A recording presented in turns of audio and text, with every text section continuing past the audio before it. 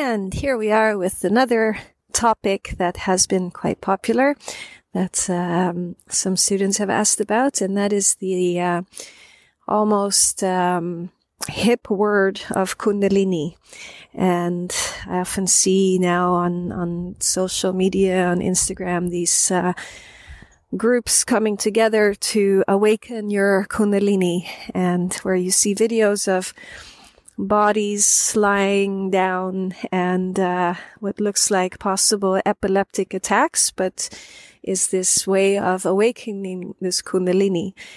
So I felt it was something nice to share about from Ayurvedic perspective of how, if this is something that is wise, if this is something good. And we seem to, in our culture, have a hyperness. It's like we have a rush to try to, through extreme ways, try to find enlightenment, and through a very pushy way, rather than slow and steady daily sitting and doing a bit of pranayama to strengthen the nervous system. We tend to want to go dive in and go for the full electrocution. So if Kundalini is a new word to you, so it's this energy that every one of us, you could imagine all of us being our physical body being like our vehicle, or perhaps you could see it like our house. It's the house that we live in. It's the house that gives us this earthly experience through these five senses. And these senses are very connected to the nervous system. With our nervous system not functioning, then we cannot smell, we cannot feel, we cannot taste, as the nervous system is the channel for communication. So you could see that we all have this base electricity. The nervous system is like the electrical system of our house. And we have this at our base, which is the root, which is our earth element that connects us to Mother Earth. This, when it's anchored, it gives us this stability. And it's also that place of grounding the electrical system. And through, certain movements, certain ways of stimulating this nervous system, it's like this reservoir of electricity that is resting at our base of the spine that supports and allows for the opening of the consciousness to see the bigger picture, that we're not just here to have a job and have some kids and perhaps enjoy some raw cacao balls and that's it.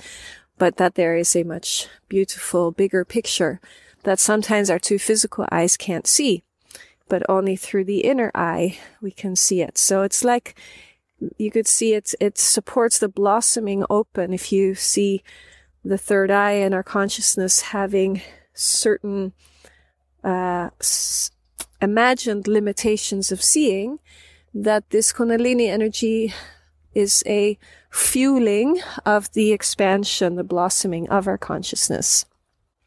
It's funny to try to put things that are beyond qualities and words, to try to put them into words, but I'm doing my best to explain it through the verbal communication. Now, the tricky thing with this is also in the Ayurvedic texts and in the yogic texts, it explains that this Kundalini energy is very powerful, but it's also very subtle, because electricity and wind is also very subtle. It can be very rough, but it can also be very subtle. So the nervous system really needs to be respected and honored.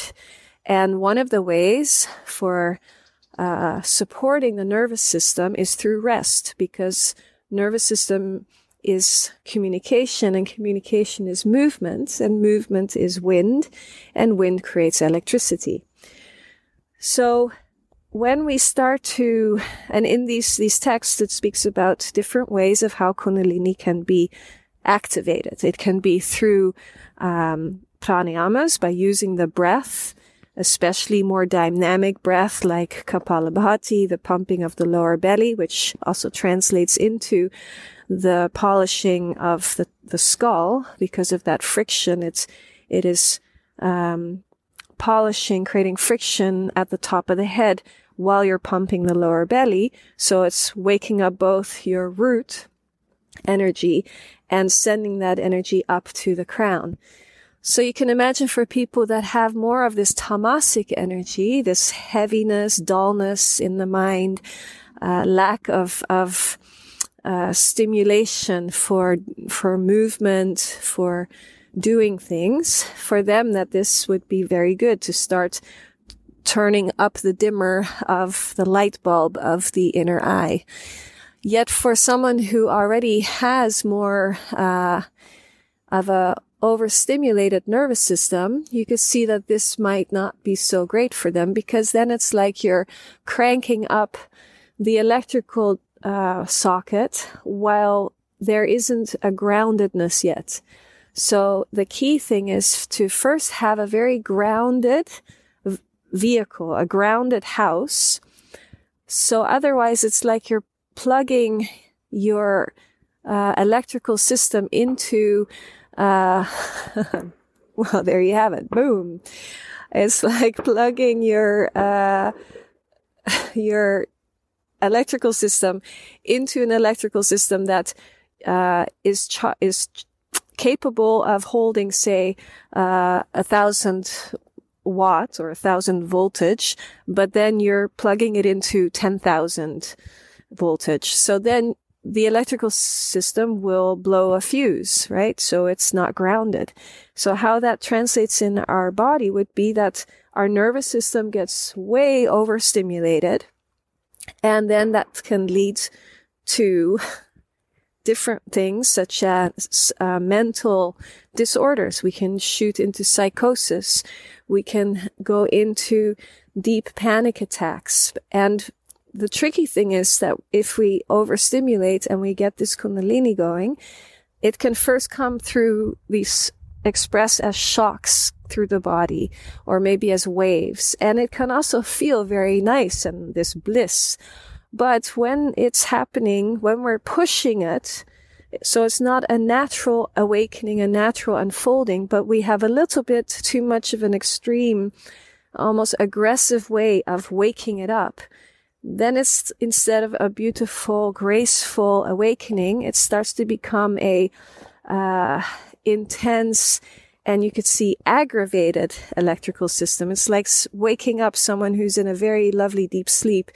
Instead of allowing them to gently start to awaken on themselves, we're shaking them and throwing a bucket of cold water on them, and it's going to wake up and roar and roar and shake things up. And that's what happens in our system if we're not grounded.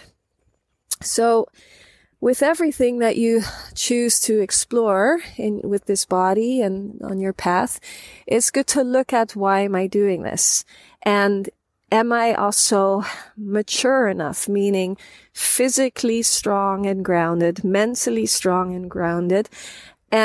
Or is there this deep desire, a deep appetite for what the mind says is self-realization or spiritual awakening? But when we can see that it will happen on its own, just gently every day, adjusting your lifestyle to a way that your nervous system is grounded. So you get enough sleep. You make sure that you get enough sleep at bedtime, not staying up all night. That you have a calm schedule in your daily life, that you eat grounding, warm, nourishing foods, that you give yourself every day the warm sesame oil massage before you take a warm shower. So these beautiful qualities of calmness and strength, that you do a yoga practice or exercise that strengthens the muscles, that strengthens the nervous system, which means to move slowly and fluidly, yet at the same time wake up the strength of the muscles, and doing these pranayamas in a calm, fluid way, that you still wake up strength, but that the breath is like a very thick, strong fluid breath. And in the past, you'll see that in these sutras, in these Ayurvedic and yogic texts, other ways of awakening this would be through what's called Shaktipat, which is Shakti meaning this energy, this electricity, this female electricity system of this Kundalini, and Pat meaning to be touched. So when your teacher, your spiritual teacher would put his hand on your forehead, on your third eye, that would then ignite your own Kundalini energy. It's like your teacher that then turns on the electrical switch of this beautiful energy. But now, when I see these videos, like I mentioned, of people doing the Shaktipat by touching certain marma points, energetic points, it can also be through sound, like these sound healing baths that you see with these bowls and these gongs. Because sound travels through space, through ether. So it's very connected to the nervous system. But the tricky thing is, again, it's beautiful, but it can also hyper-stimulate the nervous system. So always good to look at, why am I doing this? And that you do this in a safe way, that you first create this stable mind, stable body, that all the more dense kosha, so the physical body, the Annamaya kosha, the energetic body, the mind body, the mano kosha, and the pranic body, that these are all strong and stable. And then you can also see to trust in God, because awakening in our mind looks a certain way. It's like #bliss, that we see people in this ecstatic Kundalini wave, but that will also pass. So anything that can pass through sensual physical pleasure, as wonderful as it might be, it is not your true beingness, because the true beingness doesn't come and go. It is that space of awareness, of just pure beingness, that is in the background watching this whole show of the senses and of the mind. So if we let go of a certain idea, self-created idea of what enlightenment looks like, and that it's not a hyper-stimulation or an expression of ecstatic screaming, but it is a quiet inner process that is it's also very intimate. It's between you and God, as you have the experience of God taking its seat inside of you as you. So it's a beautiful unfolding within the inner experience of this consciousness, rather than trying to push your way, elbow your way into something that isn't ripe and ready yet. It's like when you try to peel an unripe banana, when it's just too soon and the fruit has not had its time to ripen through both time and through the sunshine. So perhaps good to, if you're chasing experiences, to see what happens when you just lay low and take rest and sit quietly, and to watch the watcher. And you might find that a much more profound, beyond mental conclusion and idea will open up for you to realize that which you always have been, and that which you were constantly searching for through these chasing these experiences, that you already are.